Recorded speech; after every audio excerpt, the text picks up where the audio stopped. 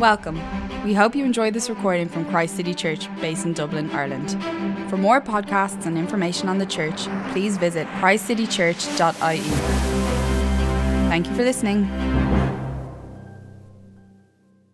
Yeah, so we're reading Luke chapter 7, verse 36 to the end. When one of the Pharisees invited Jesus to have dinner with him, he went to the Pharisee's house and reclined at the table. A woman in that town who lived a sinful life learned that Jesus was eating at the Pharisee's house, so she came there with an alabaster jar of perfume. As she stood behind him at his feet weeping, she began to wet his feet with her tears. Then she wiped them with her hair, kissed them, and poured perfume on them. When the Pharisee who had invited him saw this, he said to himself, "If this man were a prophet, he would know who is touching him and what kind of woman she is, that she is a sinner." Jesus answered him, "Simon, I have something to tell you." "Tell me, teacher," he said. 2 people owed money to a certain moneylender. One owed him 500 denarii and the other 50. Neither of them had the money to pay him back, so he forgave the debts of both. Now which of them will love him more? Simon replied, "I suppose the one who had the bigger debt forgiven." "You have judged correctly," Jesus said. Then he turned towards the woman and said to Simon, "Do you see this woman? I came into your house. You did not give me any water for my feet, but she wet my feet with her tears and wiped them with her hair. You did not give me a kiss, but this woman from the time I entered has not stopped kissing my feet. You did not put oil on my head, but she has poured perfume on my feet. Therefore I tell you, her many sins have been forgiven, as her great love has shown. But whoever has been forgiven little loves little." Then Jesus said to her, "Your sins are forgiven." The other guests began to say among themselves, "Who is this who even forgives sins?"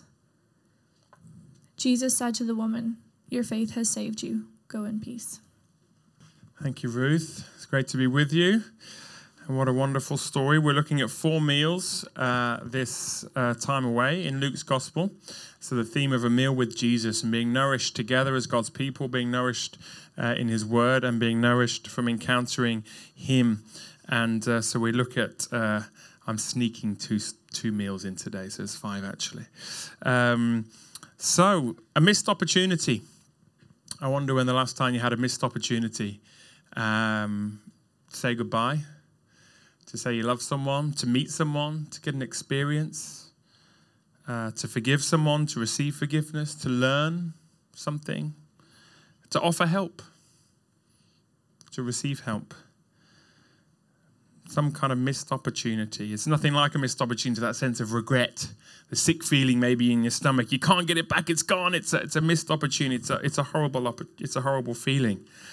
There's a man in this story who misses a huge opportunity to encounter Jesus. And there's going to be another woman we're going to learn about in another story tonight who misses meeting with Jesus. And so as we start the weekend, I just want to start. Matthew's kind of given us a bit of this already. It's easy to be physically present and miss what Jesus wants to do. We have 2 people who have Jesus in their home.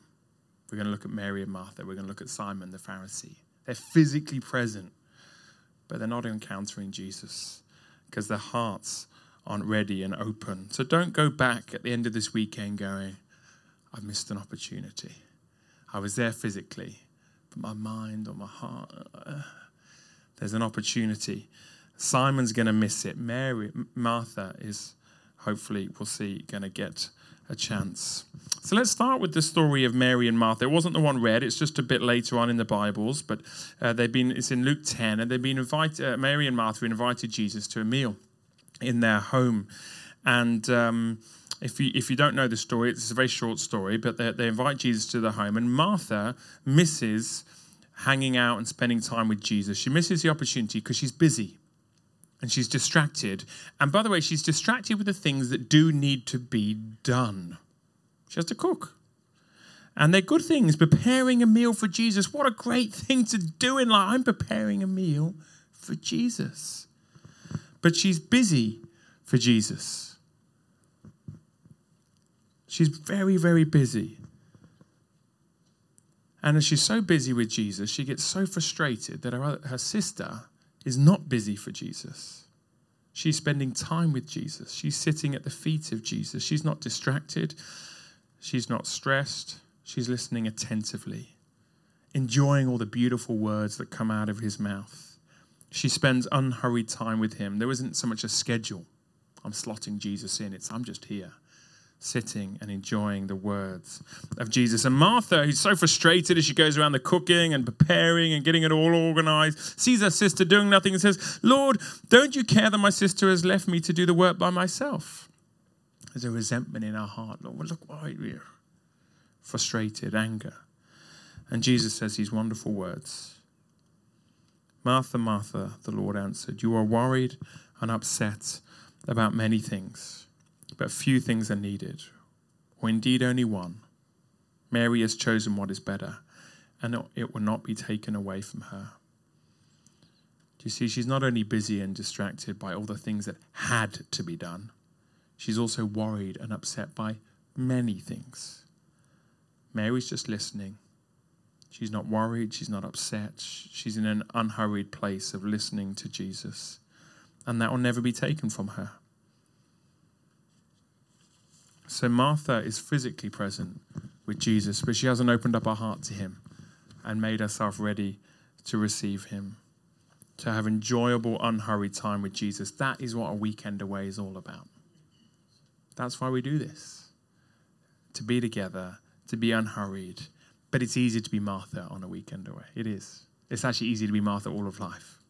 That's why we have this story, because disciples through the years have made the same mistake as Martha. I'm really busy for Jesus, but I'm not enjoying unhurried time with him. And that's why this idea of a meal with Jesus. It's an invitation. When you have a meal, even when you have kids, meals slow you down a little bit. And they just focus your attention on the food and one another. And, back in the day, there was no phones to even distract. You just had a meal. And that's this idea of a meal together and a meal with Jesus. That's the invitation to eat with him.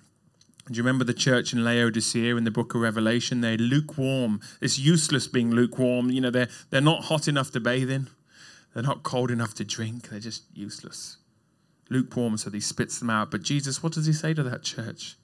Here I am, I stand at the door and knock. If anyone hears my voice and opens the door, I will come in and eat with that person and they with me. It's an opportunity to eat with Jesus and spend time in his presence and feed on him and his word and the fellowship of being with one another and enjoying that. So to help us think briefly about what it might mean to make sure we don't miss the opportunity, I want us to reflect on this beautiful story that Ruth so well read to us. It's like many of the meals and actually the parables and stories in Luke's gospel, it's a compare and contrast. There's two characters. You'll find it. We'll see one tomorrow morning, the two sons. There's two people, and you're supposed to compare and contrast them. Now, this time, it's not Mary and Martha that invited Jesus to a meal. It's Simon, the Pharisee, has invited Jesus to a meal. Why? Well, as the story develops, Simon wanted to have Jesus in his home because he wanted to kind of discern what kind of man is Jesus, and is he really a good kind of man? Because Simon thinks he's a rogue. Simon thinks he doesn't quite, match up to a holy man of God in his books. He suspects that there's something not quite right about Jesus. Why? Because of who he hangs around with, the unholy people. And so when Jesus arrives at the home of Simon fails to greet Jesus as he should. Today, if you come to my home, I will say, would you like a cup of tea? And here's the Wi-Fi code. It's the modern etiquette, isn't it, in a home? Well, back then, if you were invited to a home, you'd receive a kiss as a welcome. A servant would wash your feet because you'd been on the dusty roads in your sandals. And then someone would give you olive oil or something like that to freshen up, to put it on your head and to improve your smell if you'd traveled a long way. Jesus has given none of standard welcoming etiquette. He's not welcomed, and this is deliberate. So it's actually a moment where Jesus is treated with contempt. And everyone in the room who's invited to this very fancy dinner would have known that Jesus wasn't being given the things he should have been. Now, to understand what happens next, and I'm sorry to say this might happen in the talks in the coming weeks, but I've just been to Rome, and I've just discovered this, and I kind of read it in the commentaries, and then the lady actually giving us the tour of the Colosseum and the places where the Caesars lived actually put this picture out, believe it or not, the one I had on my PowerPoint. So this is how they used to eat. And she said it's a bit like stilettos. She said they look fancy, but they're useless, for walking. She said it looks fancy, but it's not a very good way to eat, but they wanted to look fancy. That's why they ate like that. The poor people, she said, ate at tables like we do. But fancy rich people used to eat like this just to show they were fancy and rich, okay? So Jesus invited to this kind of dinner party. Now, it will make a lot of sense to how the woman is able to wash his feet now, you see? Not sitting at a table like we sit. And there's a way that the servant would come in and prepare the food.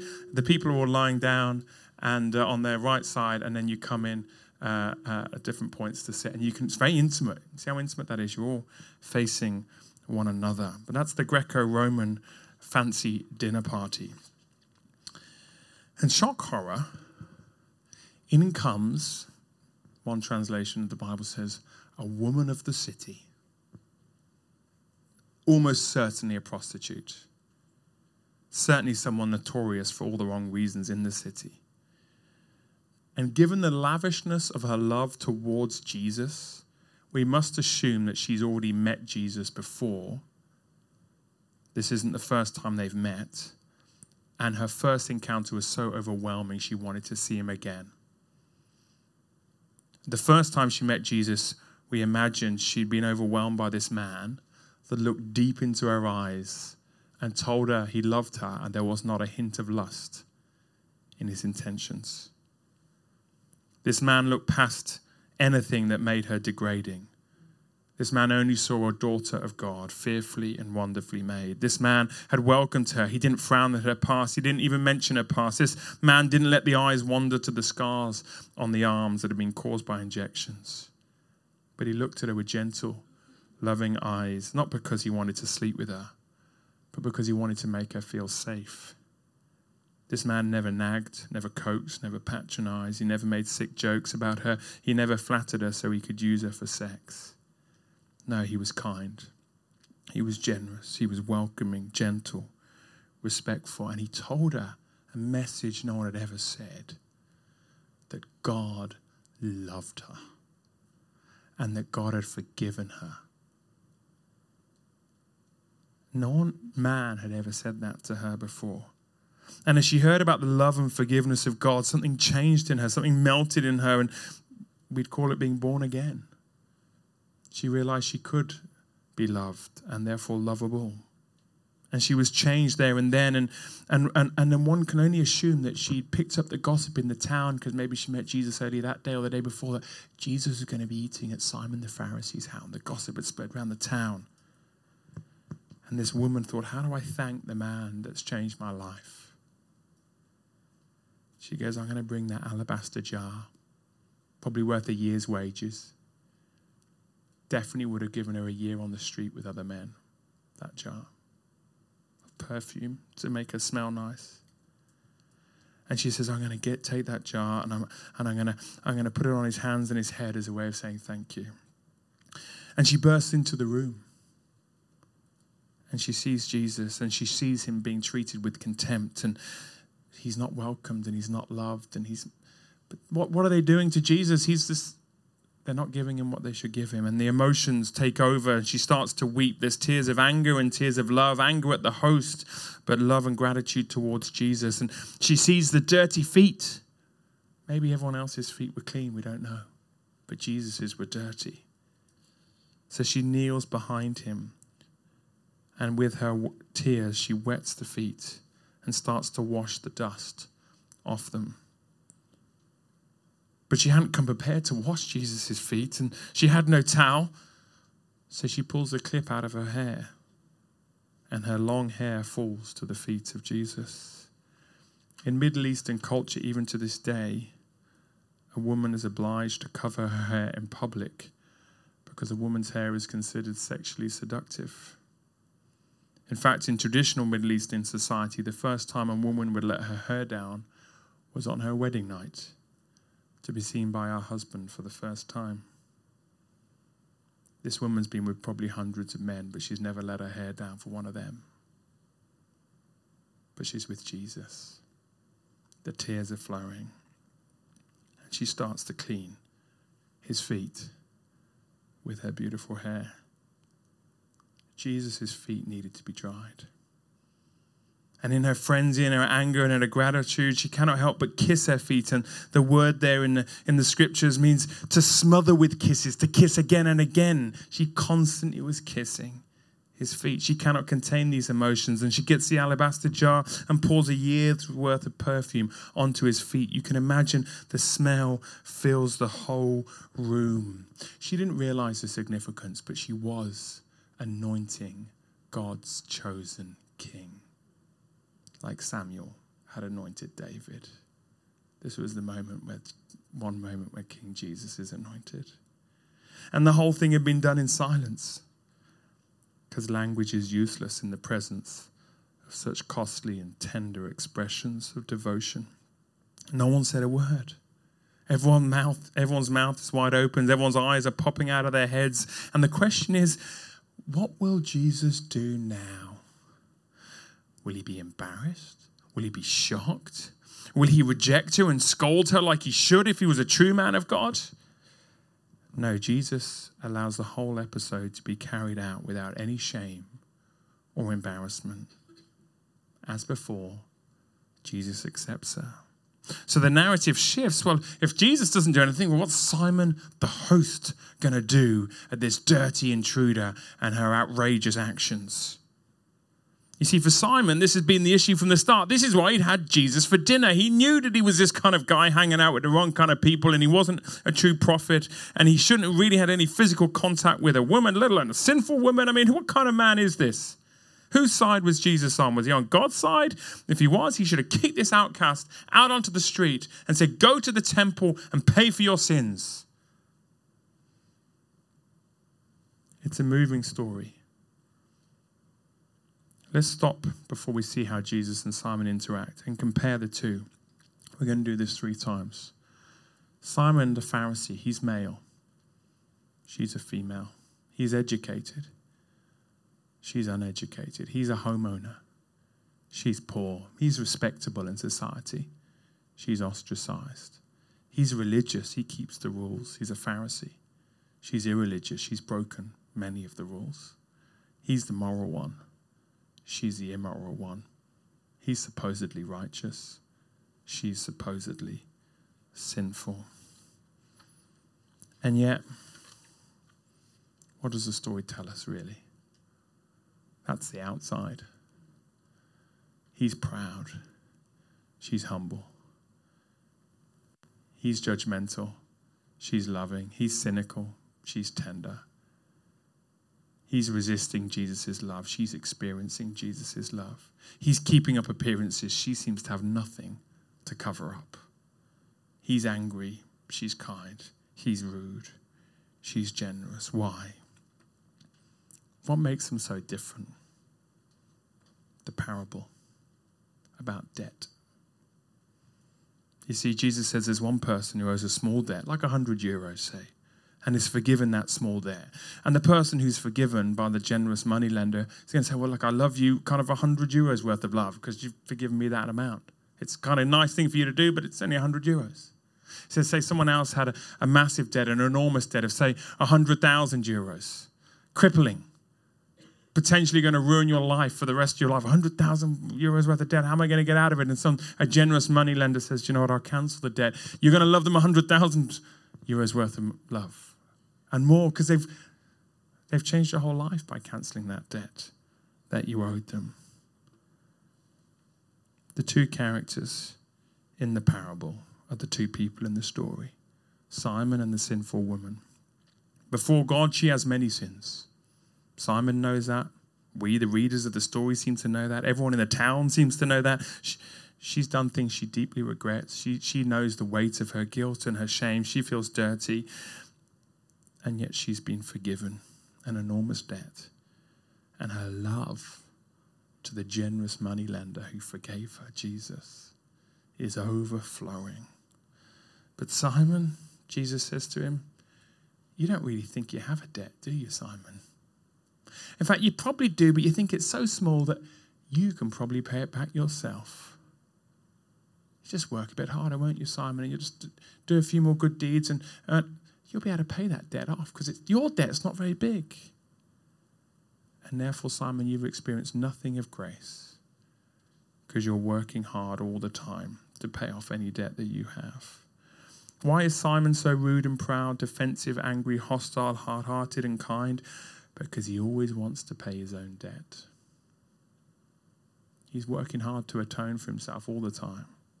Why is the woman so loving, generous, tender and beautiful? She doesn't even think she can pay her debt because she's experienced grace that someone paid it for her.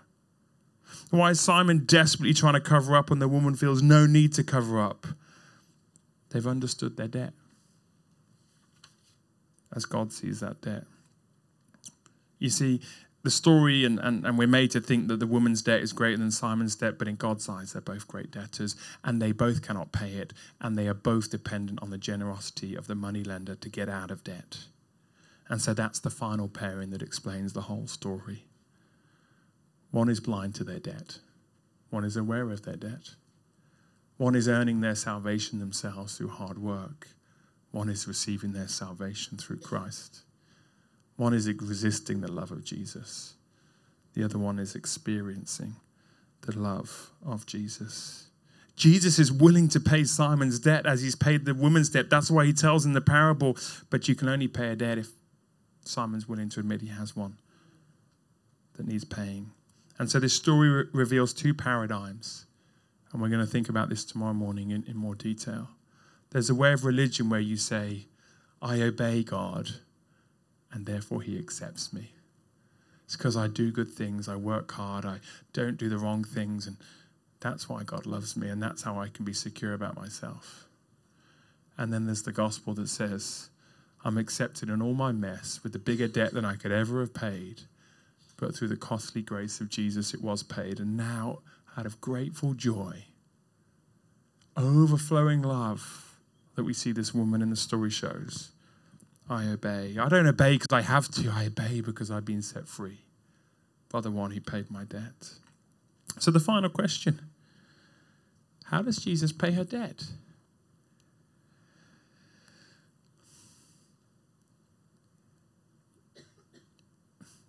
Jesus deliberately retells what hasn't happened to him as a way to insult Simon. He says, you didn't give me this, you didn't give me this, you didn't give me this, but this woman has done this, this, and this. And in doing so, he moves the attention off the woman onto himself. He protects the woman. So he defends everything the woman has done, but as he does so, he insults Simon's hospitality and then deflects the anger Simon has for the woman onto himself. You can imagine the woman saying to herself, he's going to get hurt because he's protecting me from this man. And yes, he is. He's going to take the anger of the nasty religious man for her. And that's the gospel. One day, Jesus is going to take all the anger from a horrible, hostile crowd. They're going to spit on him. They're going to mock him. They're going to shout, crucify him. They're going to shove a crown of thorns on his head. They're going to nail him in the hands. And he's going to take the anger that should have come to us. He's going to deflect it, put it onto himself and say, this is how much I love you all. This is how big the debt is that I have to pay. He was rejected so we can be accepted. He was stripped naked so we can be clothed in righteousness. He was humiliated so you never need to know shame. He was exposed so he could protect you. He paid your debt. And as you see Jesus paying your debt, it melts your heart and your life starts to look less like Simon's. I've got to earn it. I've got to work hard. I can respond out of grateful joy to the one who paid my debt.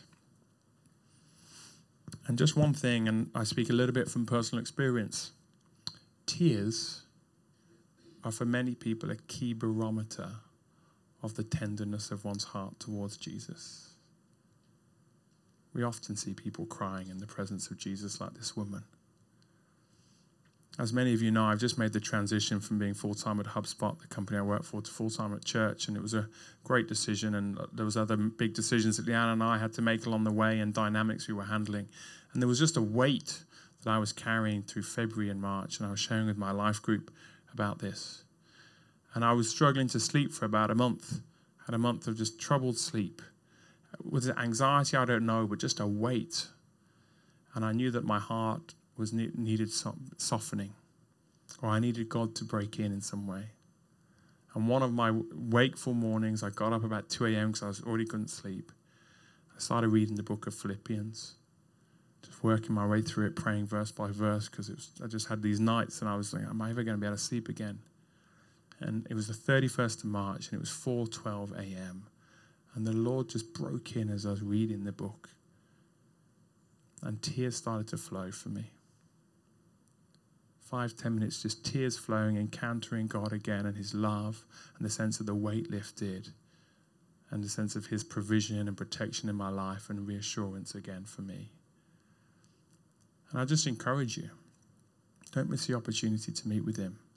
And if you know in your heart, oh, I'm just a bit hardened, there's a weight here, I'm distracted, God's saying, I want to come and meet with you. And tears might be the fruit, the barometer. It might be tears of sadness, or that the last 2 years, or other things in your life. You just need to cry that through. It might be tears of joy, of discovering what the woman discovered again, afresh for you, the great love of Jesus who pays your debt. For some of you this weekend, God wants to give you the experience of freedom and joy to weep, tears of sadness or tears of joy. But Jesus stands at the door of our weekend and at the door of our heart, and he says, here I am, I stand at the door and knock. If anyone hears my voice and opens the door, I'll come in and eat with that person and they with me. Let's welcome him in. Amen. I'm going to stand, we're going to sing, I'm going to pray. And just take a moment to consider the life of Simon, and the life of the woman, the life of Mary, and the life of Martha. And just express there just a prayer yourself for what you would want Jesus to do this weekend with you. So consider the busyness of Martha and the unhurriedness of Mary. Consider the lavish love of the woman and the proud heart of Simon. And just offer a prayer yourself there in the quietness of what you want Jesus to do in your heart.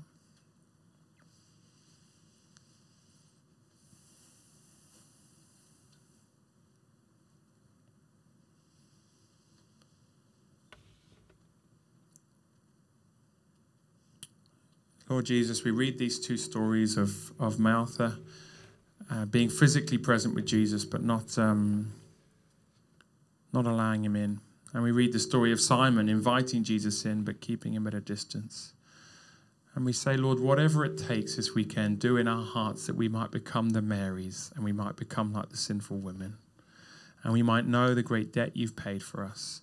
And that might unlock our hearts to have that freedom and joy and that exuberance that we see in the sinful woman, and the peace and contentment that we see in Mary. We pray that in Jesus' name. Amen.